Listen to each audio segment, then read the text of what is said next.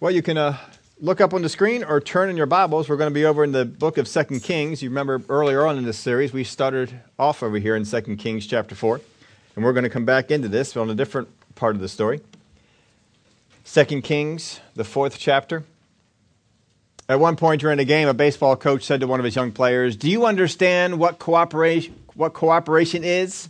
Do you understand what a team is?" The little boy nodded yes. Do you understand do you understand that what matters is whether we are together as a team? The little boy, once again, he nodded yes. So the coach continued. He said, when a strike is called or you're out at first, you don't argue or curse or attack the umpire. Do you understand all of that? Little boy, once again, nodded yes. The coach said, good. Now go over there and explain it to your mother.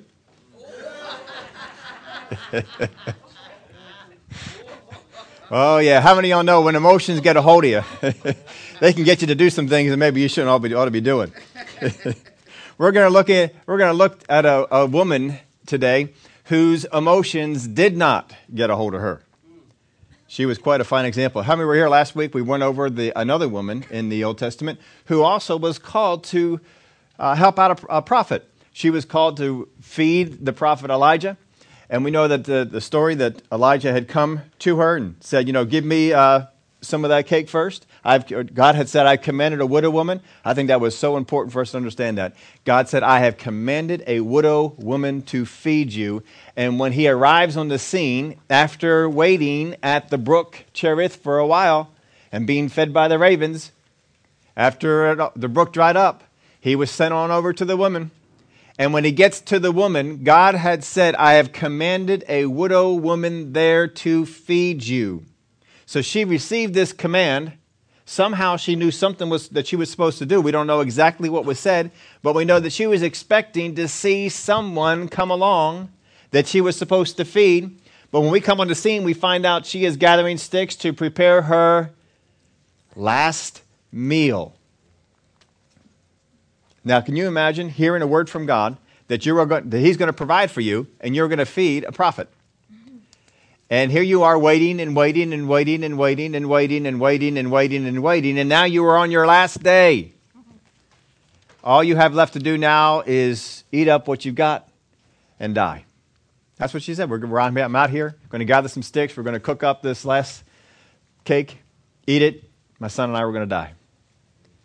Sometimes we don't always think about this story from the point of the woman. But this is a woman who had her anticipation up that she was going to receive deliverance. She was going to receive help. She had a command from the Lord. And here it was, the last day. How many of y'all know it seems like God did not come through for her? I'm sure there was a lot of temptations for her to doubt. And we can relate to a lot of situations he's in. However, here's the thing to learn from this. This woman was not in a position to exercise her faith until this day. And she needed to exercise faith because it was her faith that she was going to exercise. Remember Jesus said, there's a whole lot of widows, but we had to go outside the country to find someone with faith. He had to wait on this day for her to take what was nothing. And the prophet first said to her, he says, give me a drink in a drought. And she went back to get him some water. This is not a test of faith. So he immediately corrects it. And he says, no, go back and make me a cake as well. Oh, no, I can't do that. Now we've pushed the button. Now we've got her where we need her to be. Now we've got her to that place where she can do something in faith, and this will help us out. All right, so he says, he gives you the whole thing. If you make a cake for me first, and bring it here to me, and then go back and make one for yourself and for your son, the oil will not run dry, and the flour will not be empty until the day that rain comes upon the earth. So she had to have faith in that. But you see, it had to be if she gave out of her surplus before, it would not have been an act of faith. It would just been, I'll just give a little bit more. It was no big deal. But here it was a big deal. Here was a big deal. And God had to wait, not because he's trying to torture this woman. He had to wait until she was in a place where she could do something of faith that could open up the doors for God to bless her. Remember Abraham? Abraham, your son, your only son? He had to be in a position of faith. He had to be in a position to act. And when he acted, and he took that one son, his only son, up on the mountain, God said, all right, you can stop. You did this. That's all I needed you to do. I just needed that act of faith. I needed that obedience. You did that. Now I can work. Now I can do something. We've been on this series, Give God Something to Work With. Too often Christians just pray and, oh, God, help me out. Oh, God, do something, and then go off and don't give God anything to work with. We have been through the Word of God here these 16 weeks, looking at people that gave God something to work with. We don't just throw things in God's hand and just wait for God to do something. Constantly we've gone through and we looked at people. Jesus says, what do you have? The prophets came in the Old Testament. What is in the house? That was the story we looked at before here. The woman with the oil. I've got this big debt. What's in the house? I got a little bit of oil. All right, here's what we're going to do.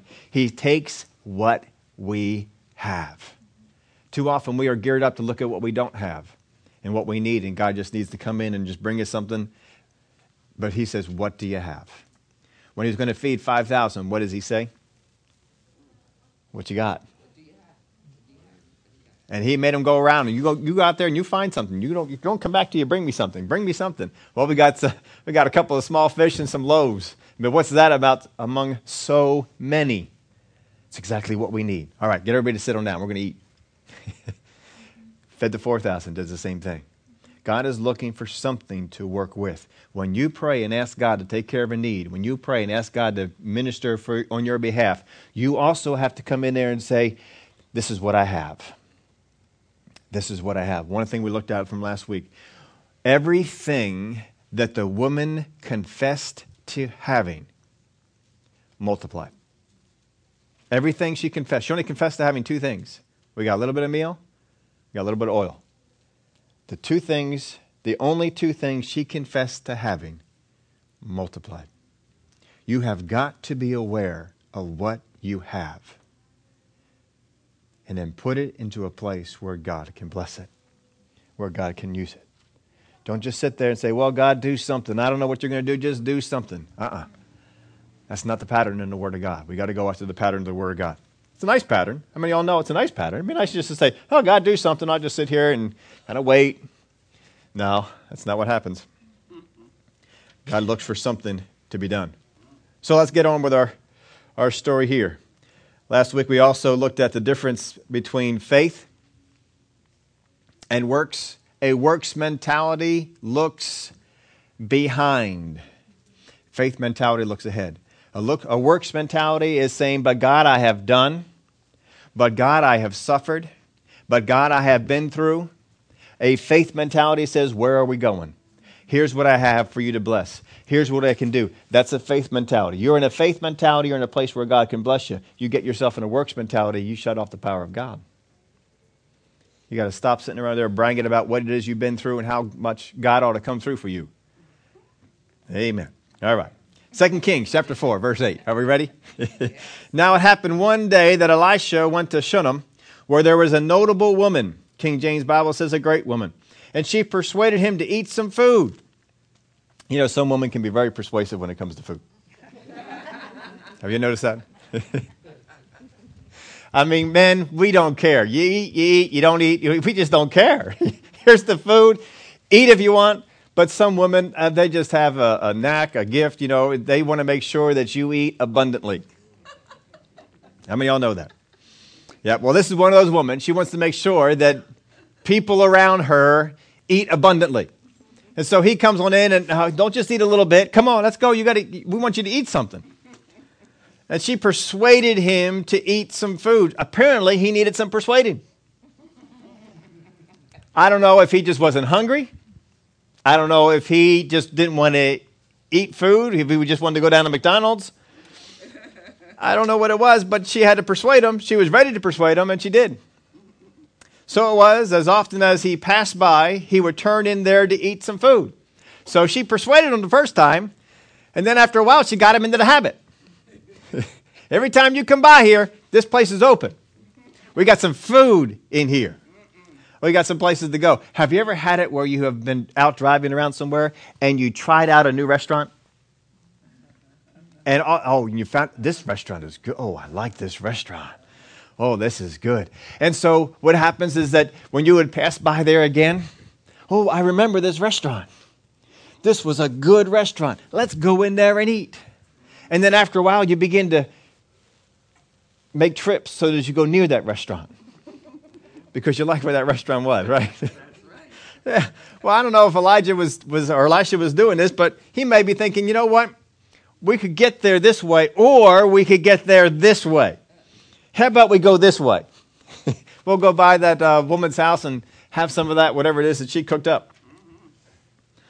And so he would do that. So apparently they did it often enough. In verse 9, and she said to her husband, look now, I know that this is a holy man of God who passes by us regularly. Please let us make a small upper room on the wall. Now, men, you can understand this. What does it mean when your wife says, let us make a room? Right? Okay. So he's hearing this. So let us make a room. Right. Okay. So she's not lifting the finger. I'll prove it to you. She's not lifting a finger to make this room. I will prove it to you by the word of God. She does not lift a finger to make this room. She cook, but she's not making rooms. That's her husband's job. So she brings him in and says, look, this, come on over here. We see this little area over here? I mean, it's nothing right now, but we could, build a room. And look how she talks about this. Please let us make a small upper room. How many of y'all know a woman's small room is different from a man's small room? Right? We know that. We different sizes. Now, men also have other things that our small is bigger than a woman's small in the same thing. We may say, well, I'm going to go out there and get myself a small truck. And it's bigger than probably what the woman would have gotten. So, we all have these kind of things we do. But anyway, she says, let us make a small upper room, because it sounds better. Let's just make a small one on the wall. And let us put a bed there for him, or a bed for him there, and a table, and a chair, and a lampstand. I mean, she's decking the whole thing out here. She's just describing, this is what we're doing. I see the whole thing. I see this room. This is how it is. It's going to be this way. Women are that way. They can see the room. And so it will be. Whenever he comes to us, he can turn in there. So we don't have to just feed him. I mean, he can stay here. He can sleep here. We can take care of him. And it happened one day that he came there and he turned into the upper room and lay down there. Now, how many of y'all know there's a whole lot that happened in there? That room didn't just appear. Somebody built it. Somebody had to, do all the different stuff. We had to go out and get the bed. We had to go out and get the lampstand. We had to run the electric wires. We had to get the plumbing in there. We had to get the air conditioning, the heater, all that sort of stuff. We had to get some stuff going on. It didn't just happen, but you read the Bible. Here it is. So here's my vision. And the next time he comes by, there's the room. Wow. That was neat. Now, this man has a field that he takes care of. I bet you sometimes that wife had to come on in there and say, honey, come on, we got to get this room going. Because that room is not done. He's coming back. I know he's coming back. We got that going on in our house. There's always something. There's always a room that needs to be finished. We got to work on something. And it happened one day that he came there and he turned into the upper room and lay down there. So I'm sure she was looking forward to it. Here's this guy. He's the prophet of God. She has recognized this is a prophet of God. This is the guy, the hand of God is on this man. And we want to do everything we can to bless him. And so we're going to bring him into the house. He comes on by the next time. She's looking forward to it. Oh, she can't wait until he comes on by. She's anticipating his arrival. He's going to come on by to get some food. Oh, we got something more for you. Come on, let me take you up over here. You see this? We got a bed. We got a lampstand. This is your room. We built it for you. This is your room. Whenever you're coming on by, this is your place. We want you to stay here. We want you to... He's just impressed. I mean, not too many people just build a room for the prophet. But she did it. She just built a room for the prophet. Now, she brings her husband in. Her husband gets involved. We're going to find out in the story, husband's not involved in a whole lot, but he's involved in this. I'll tell you why, because she doesn't build rooms. Again, I'm going to prove it to you before we get out here in the story. So he's impressed by all this sort of stuff, and Elisha's going to ask her some questions here. Verse 12. Then he said to Gehazi, his servant, call the Shunammite woman. And when he had called her, I'm sure that he knew her name at this point, but we're just called the Shunammite woman.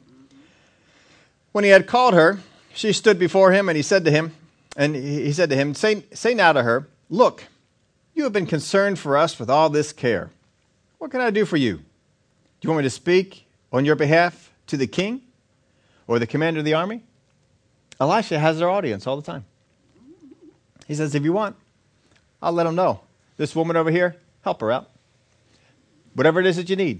Do you need some favor from the king? You want me to see if I can put in a good word for taxes, give you a tax break? What would you like me to do? She said, I dwell among my own people. In other words, I am content with what I got.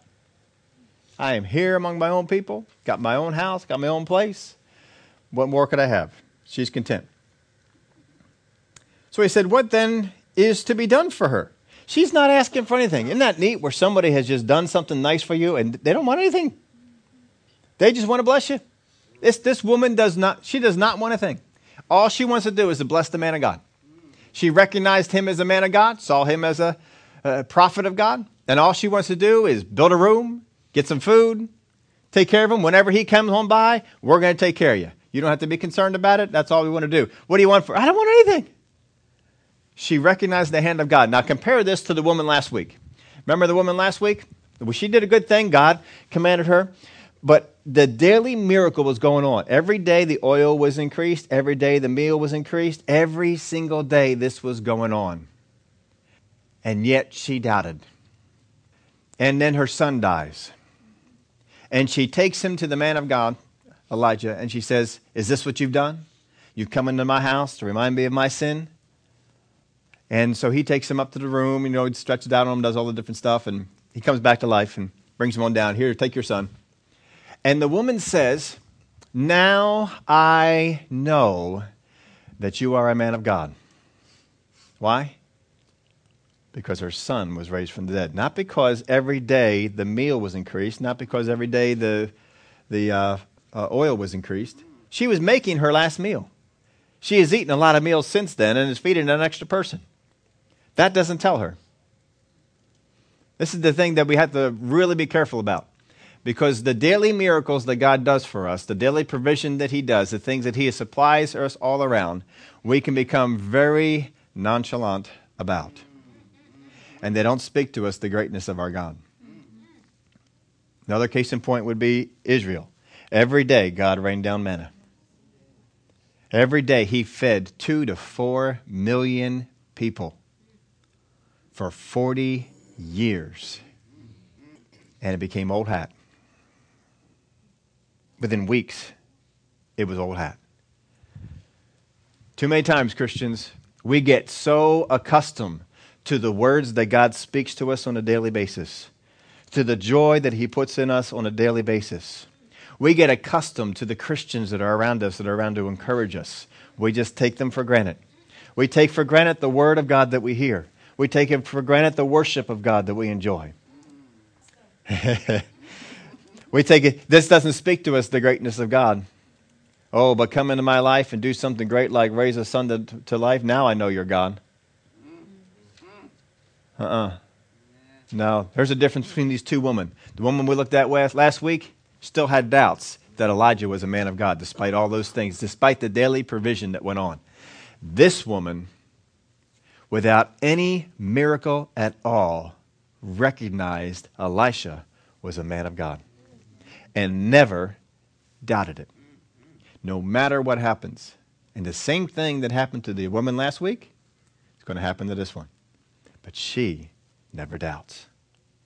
The reason that some of us become doubters of our God is not because of lack of things going on in our life. We all have stuff going on in our life. We all have things that are happening all around us. We all have things that God has done and helped us with. The reason that we doubt, it's a character flaw.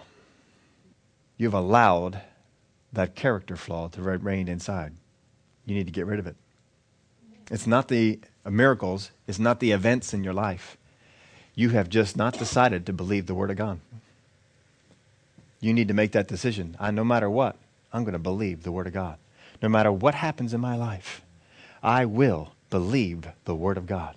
No matter what experience I come upon and I don't understand it, I will believe the Word of God. Now, we got something to say on that here later on in the story. It goes right along with what Naz was talking about here today. So I'm kind of glad you gave that little testimony there, because it'll still help us. Don't let me forget. I tell people that on Wednesday night all the time, because we sometimes get into some stuff and say, all right, we're going to get into this in a minute, and I don't want them to let me forget. And they do a good job.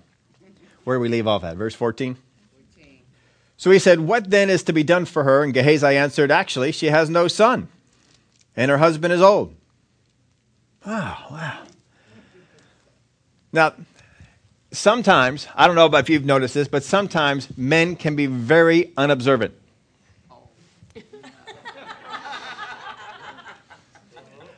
I don't know, sometimes maybe you may have noticed that, but sometimes men can be very unobservant.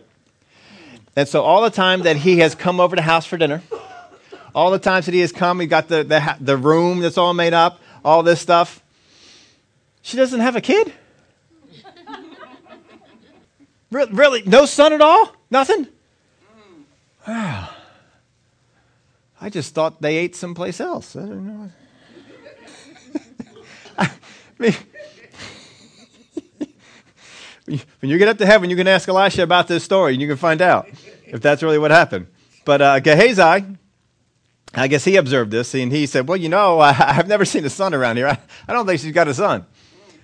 Oh, that's a good idea. Yeah, that's a good idea. All right, call her on in. So he said, call her. And when he had called her, she stood in the doorway. The doorway of what? The room that she built. Right?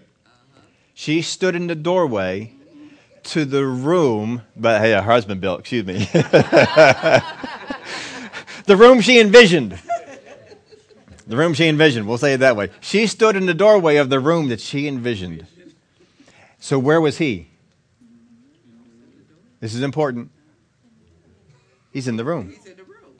He's in the room. Because they were in there talking. So when I want you to get this idea.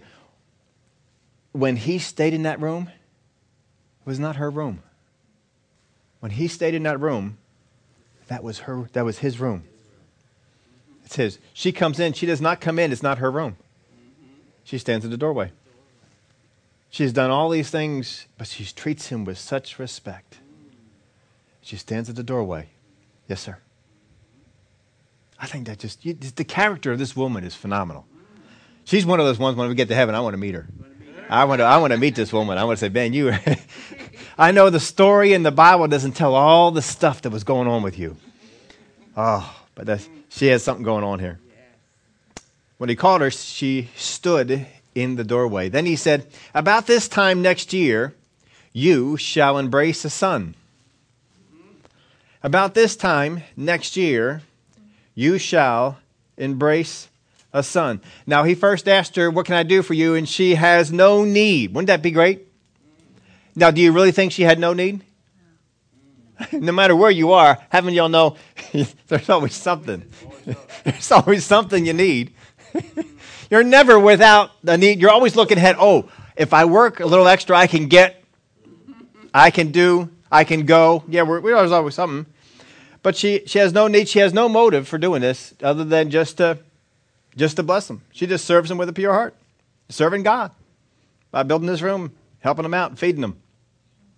But by her doing this, she saw an opportunity to bless something that God was in. When she took that opportunity to bless something that God was in, she recognized the hand of God and she looked for an opportunity. She didn't wait for anybody to tell her what to do. Elisha never came up and said, it'd be sure nice if I had a room here. Never says that. She looks for the opportunity for what can be done. And she gets herself involved. By her doing that, she has put herself in a position to be noticed. We've been talking about that in the 7 Church series on Wednesday night. There are some things we can do to get us noticed by God. Sometimes in the 7 church letters, people got noticed for bad things. Sometimes they got noticed for good things. You can get noticed by God. I don't just mean he knows your name. I mean something calls his attention that says, ooh, all right, you got my attention. This woman put herself in that place. About this time next year, you shall embrace a son. Now, it takes 9 months to fully cook a son, right? And so he says, about this time next year. So 9 months is going to be the period there. So what's he saying is, you're going to get pregnant real soon. He is putting a time limit on this thing. Now, when did he consult God? When did he ask God anything about this? Does he pray? He say, oh, Father God, can I pray? Can I ask? It's not going on, is it? No, not at all. Remember the last story we looked at last week? Elijah? Right in the beginning of the story, Elijah comes out to the king and he says, what about the drought? There shall be no rain on the earth except at my word. He didn't say God's word. He said my word. Constantly in the word of God, when God is going to do something, he declares it through man. Go back to the 10 plagues in Egypt. What happened before each one? What happened? A man declared it. When water came from the rock, what did Moses do? Declare it. When they went across into Jordan, what did they first do? Declared it. You can keep going through on this thing. What did David do when he faced Goliath? He declared it, didn't he? Before anything was done by God, a man or woman declared it. Somebody said it. You don't think it's powerful about what the things you say with your mouth? Now you think about it this way. How many things have you declared with your mouth that you'd rather not be saying? You'd rather not be happening. Then you better watch it, what you're saying with your mouth. We'll show you in this story. You're going to see a real good example of it right here in this story. I love this story. You know how long it's been since we taught on this one? You don't? You don't forget? 9 years. Yeah, we don't usually let that long go before going on to the story, but I love this story. This story is great. This woman, the more I look at this woman is just awesome. She is just something else. You can see why Elisha was taken to it with her. About this time next year, you shall embrace a son. And she said, no, my Lord, man of God, do not lie to your maidservant. Don't get my hopes up. How many of y'all know when you have been believing God for something for a long time and it hasn't come, you can get yourself set to the stage that I'm just not going to have it, and I have become satisfied with not having it. Right? I just decided I'm not going to have that in my life, and I'm just going to go on. And then somebody wants to come along and say, no, but you can have it. No, don't be messing with me. I've already got myself out of that framework. I've already gone away from that. Don't you be messing with me. But the woman conceived and bore a son when the appointed time had come, of which Elisha had told her, which tells you what about the woman and the words that he spoke? That she believed it, right? What happened to Sarah when she didn't believe the word of God? No baby. No baby. When she got to that point where she didn't laugh and she did believe it, what happened? Baby. Don't you think for a moment this woman stayed at this spot. She told what was on her heart, and they ministered to her, they helped her, and she got herself in faith because she's a faith-filled woman. The character of this woman is to believe in the things of God. And she got herself right. She stood with what she was feeling at the moment. She said, look, don't get my hopes up if this isn't so. He says, it's so. It's going to happen. All right. She got behind it. So this great woman responds with unbelief, but she does get herself right. Verse 18, and the child grew. Well, that's what happens with them.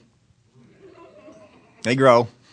And it happened one day that he went out with his father to the reapers. See, the father is watching over the reapers. They got a big place. You don't need reapers if you got a little garden. They got a big place. And he said to his father, my head, my head. So he said to a servant, carry him to his mother. Now, this is kind of odd because if your son is going through something, you're not sure, how many of you think the dad would take him back? He doesn't. He gives him to a servant. You take him back. I got to take care of the work here. Carry him back to his mother. When he had taken him, he brought him to his mother. He sat on her knees till noon and then died. Now, more than likely, Dad doesn't think this is anything that's going to result in death. More than likely, it didn't have the appearance of that. But it went that way. And she went up and laid him on the bed of the man of God, shut the door upon him, and went out. A couple of reasons why she put him up there. First off, she's going to the prophet, so she put him in his room. That is his room. She does not really go into this as far as we can tell. Doesn't go into this room. Puts him in the room, closes the door. You know why? No one goes in that room.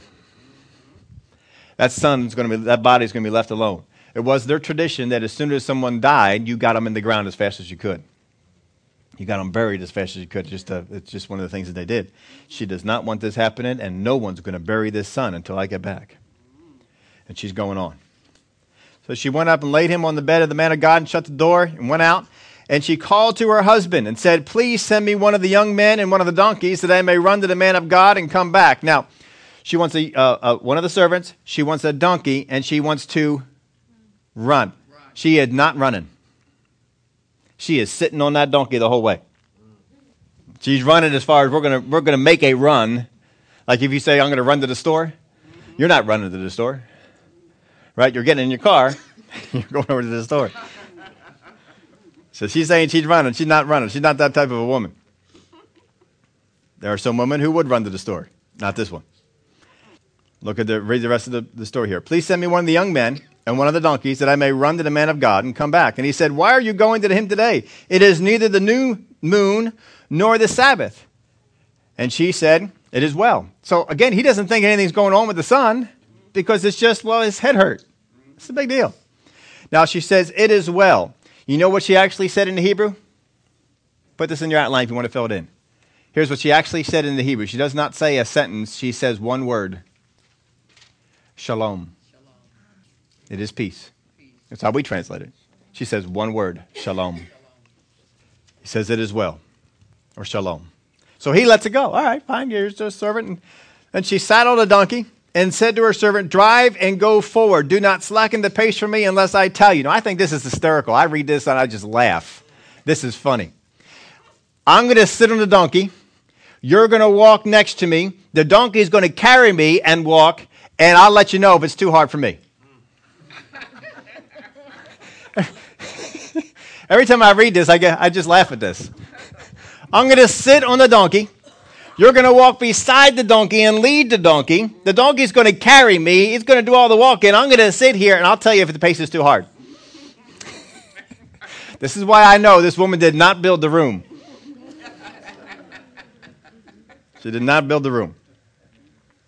Do not slacken the pace for me unless I tell you. And so she departed and went to the man of God at Mount Carmel. So it was when the woman of God saw her afar off that she said to his servant Gehazi, look, the Shunammite woman. Please run now to meet her and say to her, it is well. Is it well with you? Is it well with your husband? Guess what the word is again? Shalom. So shalom with your husband, or however they would, I'm not Hebrew. Greek is my thing, not the Hebrew. It is well with the child. And she answered one word. Shalom. Now, how many of you, if your son just died, and you're on your way to the man of God who was the one who spoke the child was coming, are saying a little bit more? I mean, you're going to be saying a little bit more. This is the thing that and Naz was talking about this here today during the offering time, that there are some times that things happen to you that you do not understand. The best advice you can follow is shut your mouth. You do not need to offer an explanation for something that has happened that you don't yet understand. Don't do it. If you don't understand why it happened, don't say why it happened. I get so irritated at Christians who come up with these crazy explanations for what happened to them in their life. And I'm thinking, you are so ignorant in the things that you are saying. Do you realize that what you are speaking, I don't say this to them all the time. Sometimes they're just not ready to hear it. Most of the time they aren't ready to hear it. Why are you even offering an explanation? You don't know what happened. How many of you have an area in of life that you would consider yourself at least a quasi-expert in? Maybe it might be in the kitchen. Maybe it might be with, I know some of you folks like the knitting and the crocheting and stuff, and you would consider yourself an expert with that. Some of you would consider yourself an expert with some sports like golf and things like that. You would be an expert at these kind of things. There is something in your life that you're an expert at. Some of you are an expert on mechanical things and engines and so forth. If you are an expert on, just to say, mechanical things on an engine, and you hear somebody come up and say, well, my car is doing this, I think it's the transmission, and you're thinking, why do you think it's the transmission? Why would that even come into your mind? Because you understand that's not a transmission sound. There's a certain sound because you have a little bit of, just so you may know, I'm not saying you're the best person in the world, you're the most expertise of it, but you have some expertise on a thing. And when you hear something, you can say, well, that's not the reason for it. And you hear somebody who's ignorant give an explanation. What that person is primed. Let's just stay with the car one. This person is primed to be taken advantage of. If they pull into the mechanic and he says, yeah, it's making the sound, I don't know, I'm thinking it might be the transmission. If it's not an honest repairman, what's he going to do? We're going to find something wrong with the transmission. We're going to replace the whole thing and not do anything and charge them for it. Because they don't know. They're ignorant. Don't declare your ignorance. If something has happened in your life and you do not understand what it is, just hush. Father God, I'm not sure why this happened. I'm not sure why these things went on in this situation. I don't know. But you know what? Down the road you may. So don't say something now. Just be quiet. Let God minister to you. People come up to you and say, why'd that happen? I don't know. But I'll find out later. When I find out, and I will find out, God will tell me. Don't just declare ignorance. Just say, I don't know right now, but I will. God will tell me. I know why that happened. I just don't know why now. And then just leave it at that. This is what this woman does. Why does her son die? She doesn't go around. She doesn't say anything to her husband because her husband is going to say, what do you mean he died? How did he die? She doesn't want to be talking about that. And Gehazi comes. If you know anything about Gehazi, you might understand why she wouldn't tell him anything. I wouldn't tell him anything either. His time is limited as the helper with Elisha because of the things that he does. And she might be saying, no, you're going to ask me those crazy questions too. I don't need to answer them from you. She just says shalom. Verse 27. This is the kingpin of the entire passage here. This is it. Now, when she came to the man of God at the hill, she caught him by the feet, but Gehazi came near to push her away because this guy is ignorant. He does not know the things that are going on.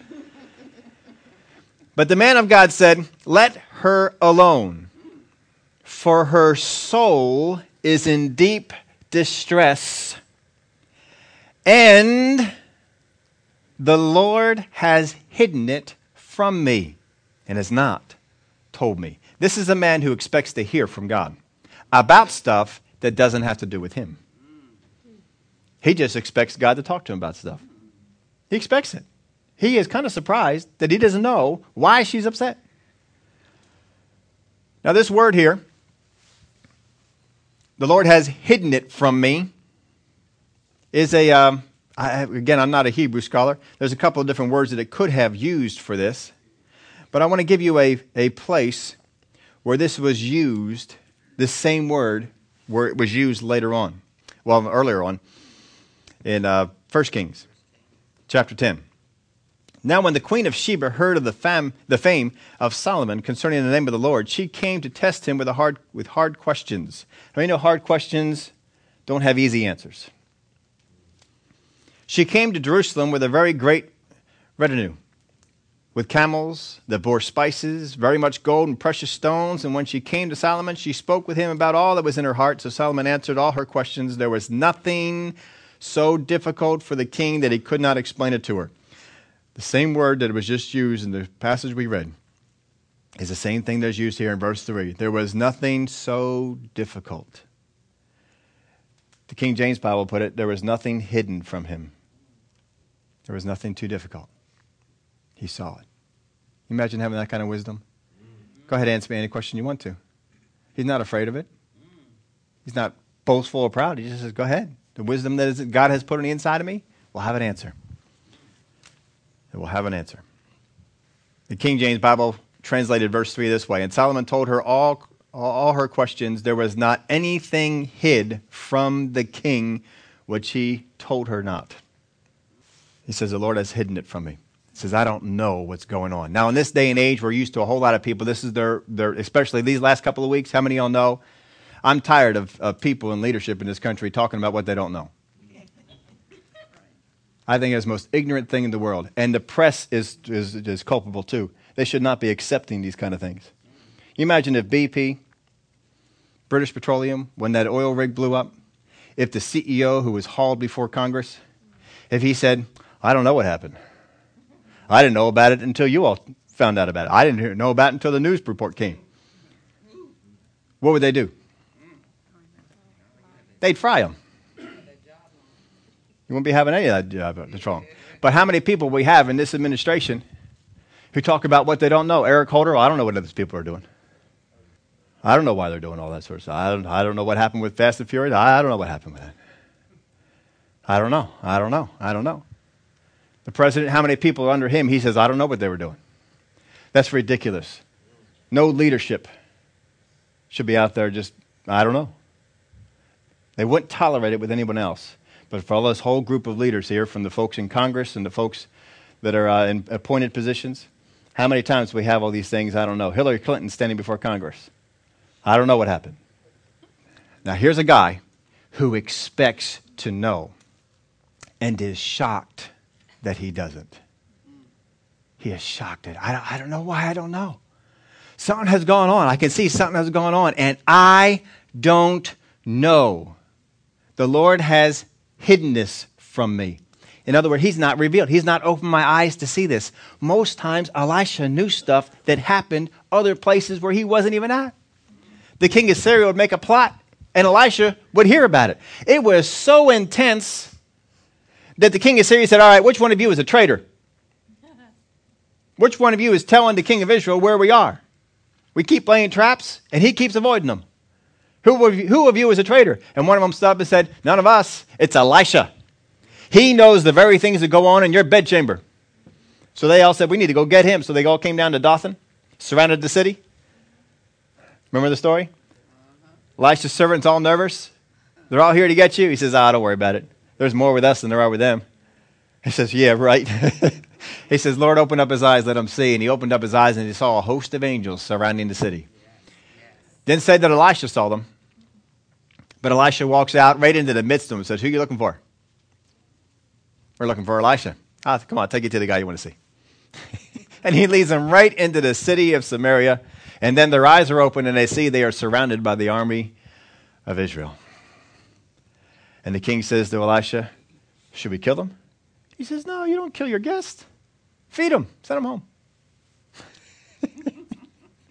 He is quite a guy. He expects to know stuff that happens outside of him. But he says, this one I don't know about. God has not told me about this, and I don't know why. So you let her stay right here, and you let her talk. Something's going on. But I want you to notice, back to the woman. She has ample opportunity to speak doubt, unbelief, fear, and she doesn't do it. Every time somebody tries to get her to speak out of her mouth, what comes out of her mouth? Peace. Shalom. That's it. That's it. I'll tell you what, this is one remarkable woman. You think about this woman especially. You have one son. You didn't think you would have a son ever. And finally one comes. You got that one son. You know he's got to be a mama's boy. Because it's because of the woman that he's here, not because of the dad. It's because of her. And he dies. What's going on with you? What's happening on the inside of you? Can you imagine taking all that and just, shalom. Shalom. So she said, did I ask a son of my Lord? Did I not say, do not deceive me? It's a different word than she used before. Do not deceive me. They rightly translated it different. Do not deceive me. She said, don't get my hopes up. Don't deceive me. Don't get me into a place. Then he said to Gehazi, all right, now he knows what's going on. Get yourself ready and take my staff in your hand and be on your way. If you meet anyone, do not greet him. If anyone greets you, do not answer him, but lay my staff on the face of the child. Pretty clear instructions. And the mother of the child said, as the Lord lives and as your soul lives, I will not leave you.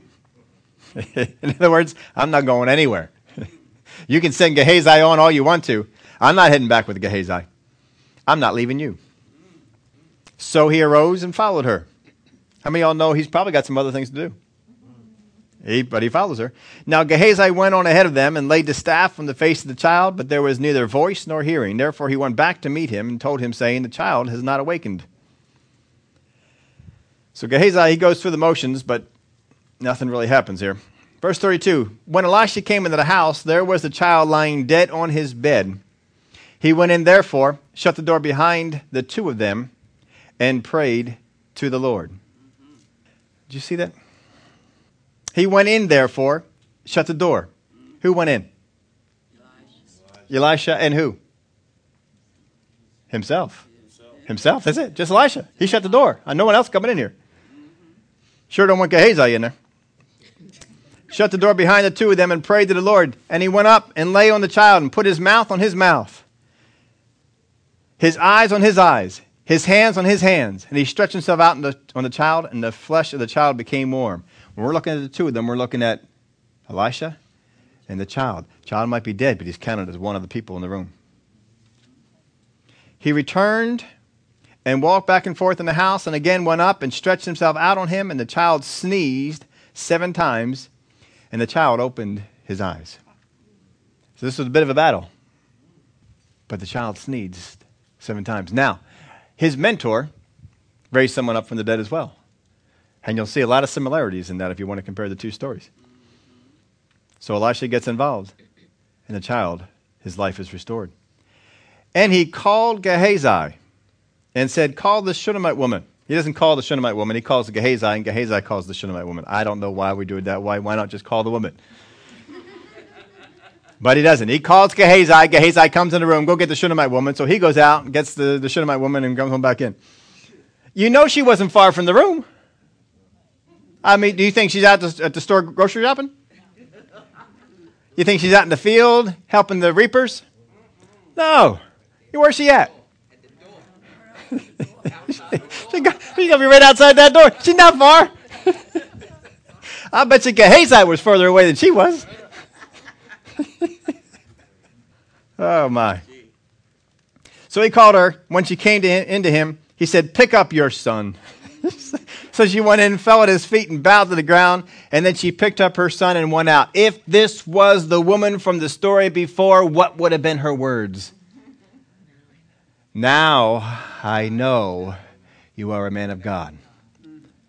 But she doesn't say that. Why? Because she already knew he was a man of God. And even though her son died, she did not doubt that he was the man of God. This is an intense woman. She is something else. What did she give God to work with? What do we have that she gave God to work with? First, she recognized the hand of God and got involved with it. This is something we all need to do. You need to recognize the hand of God and get involved with it. And there's all kinds of ways to get involved with it. But you need to recognize the hand of God. And when you see the hand of God, you need to get involved. You need to be around there. And this goes from all, that doesn't just mean working. You need to recognize the hand of God in the books that you read. You need to recognize the hand of God in the tapes and the things that you listen to, TV shows that you put on. When you recognize the hand of God on a particular ministry, you need to get involved with it. You need to be listening on a regular basis. I told you before the stories when I was down in Tulsa and the people I came in contact with. When I recognized the hand of God, a teaching ministry, I got involved, and I stayed involved. I've been involved with some of those people since I went to school out there in the early 80s. I haven't stopped being involved. I still get all their stuff. I get all their new stuff. I go over their old stuff. I listen. Get involved. When you see the hand of God, you get involved with it. She recognized the hand of God. She got involved with it. Worship. Recognize the hand of God There are some songs out there, so some people just like to sing Christian songs, and there are some people that worship. There are some people the hand of God is on, and there's some people that it's not. You need to recognize the hand of God and get involved with those things. And you help them and do what you can. I got involved with my pastor down there. I think I told people on Wednesday night, I was going to tell you all last week, but last week was Pastor Bob's last Sunday. He officially turned over the reins of Grace Fellowship, as I know it, it's now Grace Church, over to his son who took over the church. And so he's traveling around and going around 33 years. They celebrated 33 years of him in ministry. And so he's been my pastor since the early 80s. And every time Ray may ask me, who's your pastor? I always put Pastor Bob. So I told some people already, said I got to find a replacement. Pastor Bob's no longer a pastor. If he's not a pastor, he can't be my pastor. He can still be somebody I enjoy. But I got to find a new pastor. So I still got some time to find that. But I got other people that I'm involved with, and they'll do that. But he started this thing on his site to you buy CDs and stuff like that. How many like to buy CDs? When I was in early 80s, we didn't have CDs, we had tapes. Every time I would go down and visit Tulsa, I would go into the bookstore and I would buy tape after tape series after tape series. I don't care. I'd say, what was new since the last year I was here? And I would just come out of there with bags full of tapes just to bring them home and listen to them. And then we got into CDs. And CDs were okay, a little bit nicer. But I don't like the process of burning the CD and putting it onto my MP3 player. It's just a pain in the neck. It's just a lot more work to go through. And so they started this thing out there where you could buy the MP3s. Oh, that's nice. Buy the MP3s, just put it right on your thing, and you're good to go. Well, Pastor Bob started this thing last year where they had three different levels of purchase power, I guess you would call it. And so he's got all this stuff out there, all these tapes and things like that. And they had a bronze level, a gold level, and a platinum level, and all these different things. And you can buy so many. You can actually just download so many of these things. So I'm not going to sit there and bicker over, well, should I give Bob $200 for this level, or should I give Bob $300 for this level? No, I went right to the platinum. I don't even care if I buy them all. Took $400 out of our bunk bed account, sent it on down there to Pastor Bob. I would have sent him more. I don't even know if I'll listen to all the CDs or the MP3s that I can get from him on that. But glory to God, I got a chance to be involved and to do that. And I just pull these things on down, put them on my phone, put them on my thing. We get to listen to. We're sitting there standing around, my wife and I. We got Pastor Bob in our ear. We got Brother Rick. We got all kinds of folks out there to listen to. Recognize the hand of God. Get involved with it. Don't become uninvolved. Don't just let it. Don't ever take it for granted. Don't ever take it for granted. She looked for ways to be a blessing. Don't look for ways for people to ask you how you can bless them. Look for ways to be a blessing. When you hear the voice of God that can speak to you about how you can be a blessing to someone, you are better prepared to hear the voice of God in your own life. Get yourself ready for that. Look for ways to be a blessing. That's what she did. Her motives were purely to serve. Make sure when you go out and be a blessing to somebody, your motives are purely to serve. Don't sit there and serve other people for the purpose of them serving you back. That's not it. Jesus says when you go out there and you invite some people over to dinner, invite people who can't invite you back. Right? That's what you need to do. Make sure your motives are pure. Just do it just purely to serve. She was not thrown by appearance. That's hard. Her son appears to be dead. All hope seems to be lost. She's not thrown by it. She's asked how many times? Is everything okay? Shalom. Everything okay? Shalom. Everything okay with your husband? Shalom. Everything okay with the child? Shalom. She was not thrown by appearance. We could learn a whole lot from this woman on that. Number 5, she remained stable in a storm.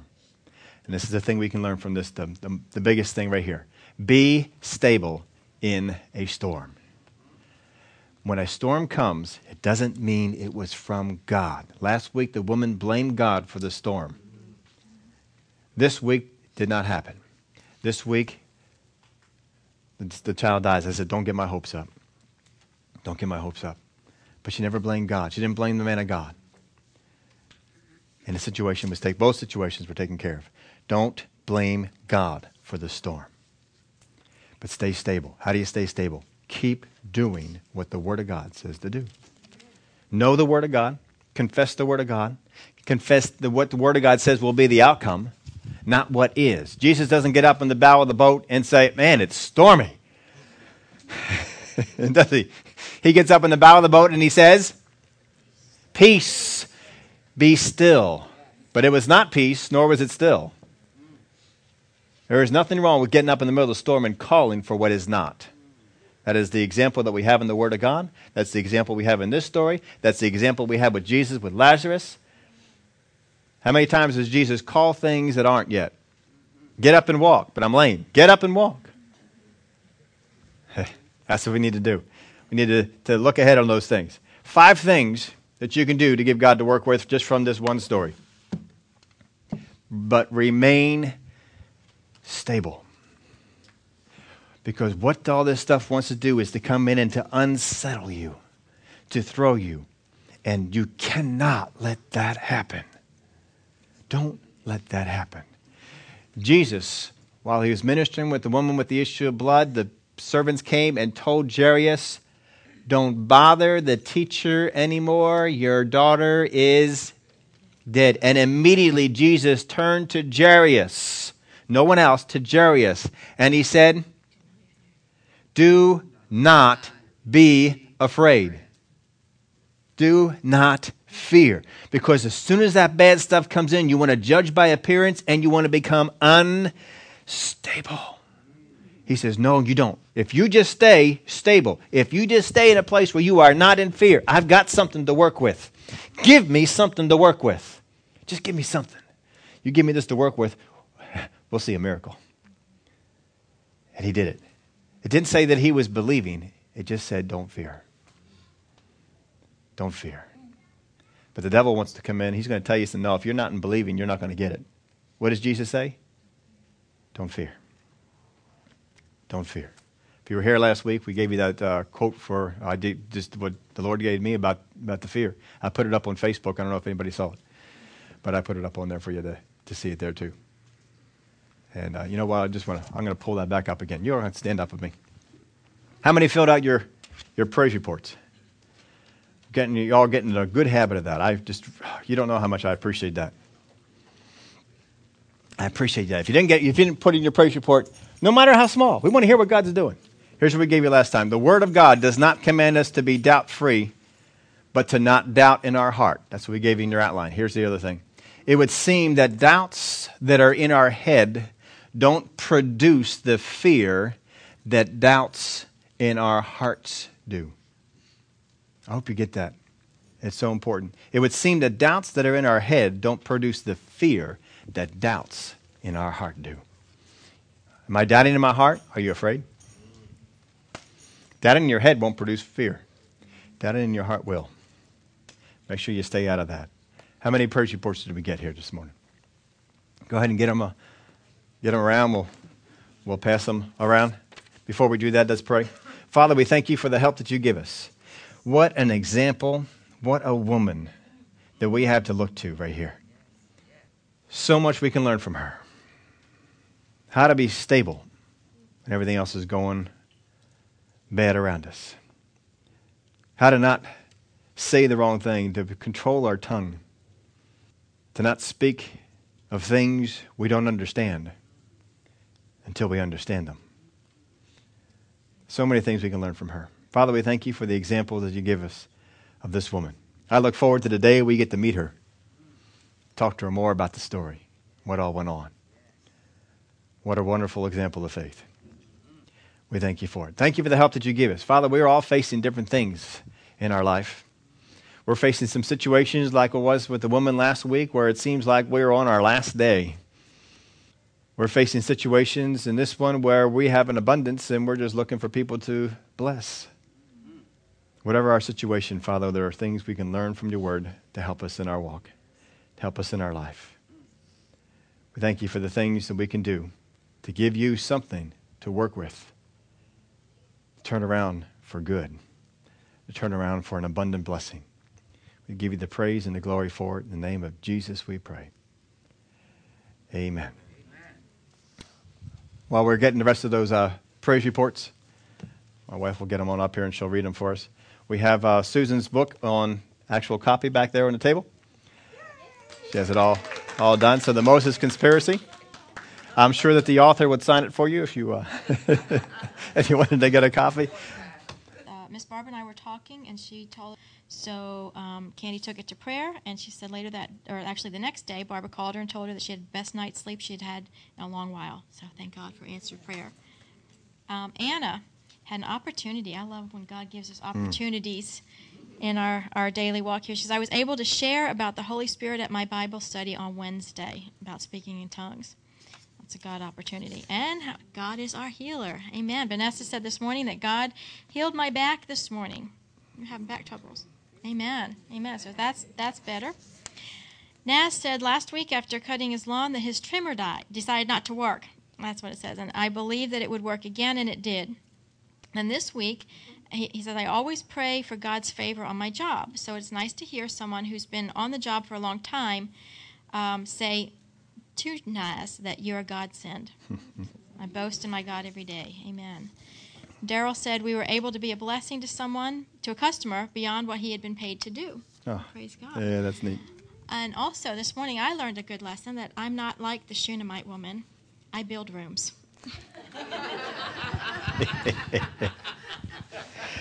I never compared my wife to the Shunammite woman, that's for sure.